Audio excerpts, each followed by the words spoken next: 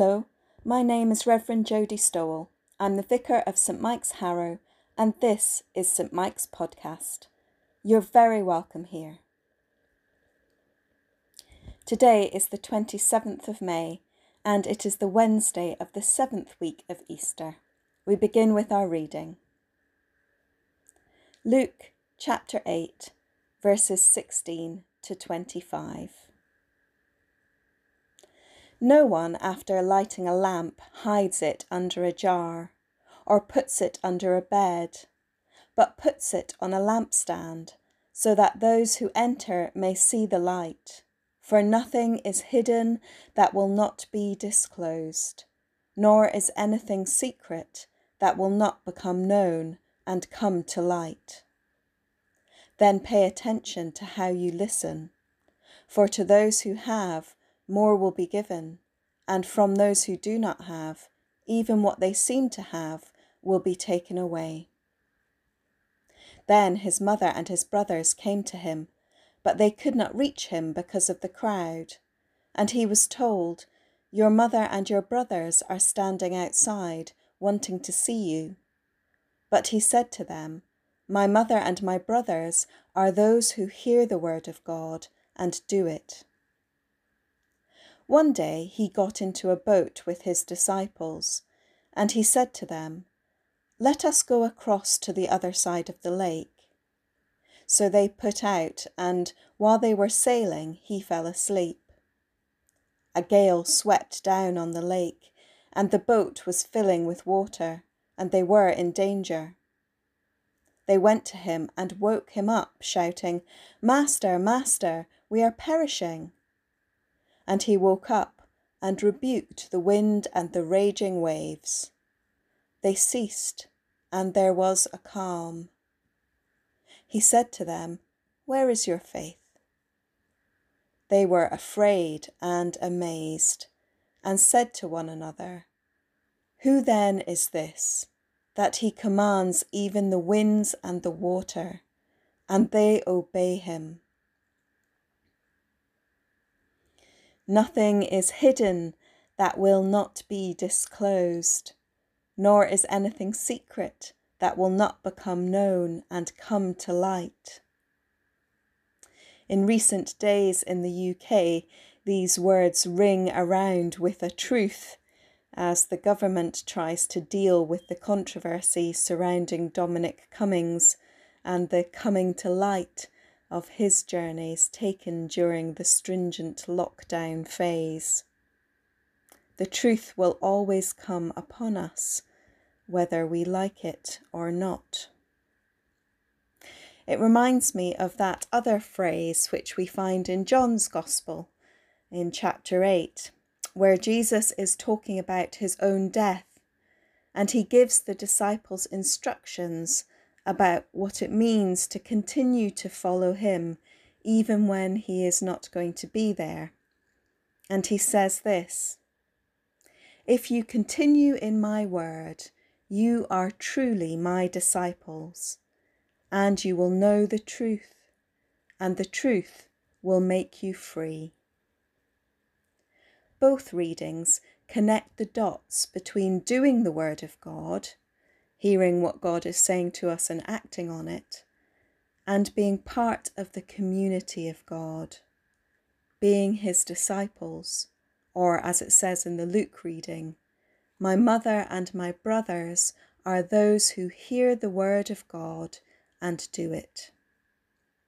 To be God's disciples, part of the family of God, and especially in this time when it might be even more difficult, is to seek after God's word and to act on it. To do this will enlighten us, will show us the truth of the world and how things work in the world, and this will bring us freedom. As I enter the 11th week of remaining in my house, not even leaving for daily exercise or essential shopping, being one of the shielding households in the UK, the idea of being free takes on meaning that it may not have done even 3 months ago.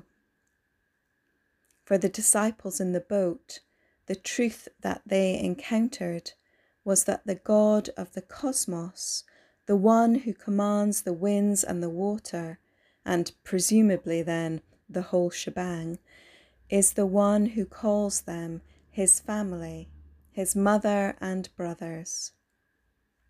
It says they were afraid and amazed as they experienced this truth of who Jesus is.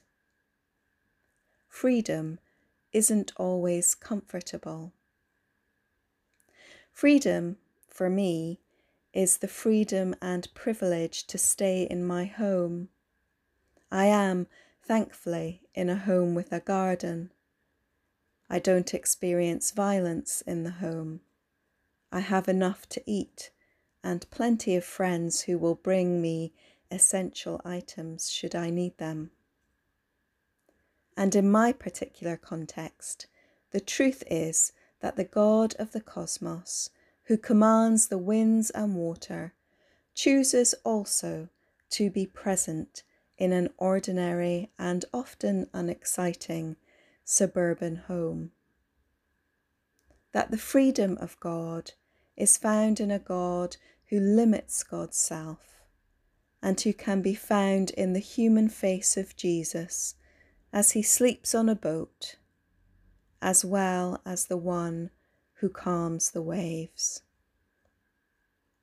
As you think about how you will hear the word of God and do it in our changed times in these days of COVID-19, may you know yourself the mother, father, brother, sister of Jesus.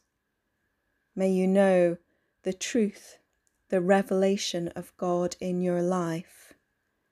And wherever you are, may it set you free. We finish today with a poem from Malcolm Guite. It's called The Call of the Disciples. And so it is about those who hear the word of God and act upon it. He calls us all to step aboard his ship, take the adventure on this morning's wing, raise sail with him, launch out into the deep, whatever storms or floods are threatening. If faith gives way to doubt or love to fear, then as on Galilee we'll rouse the Lord, for he is always with us and will hear, and make our peace with his creative word, who made us, loved us, formed us, and has set all his beloved lovers in an ark.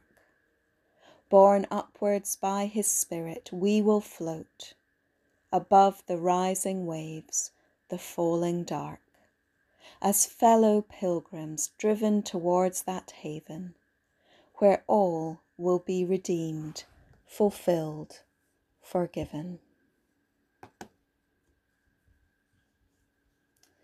Go well into your day, and may you come again soon to our doors.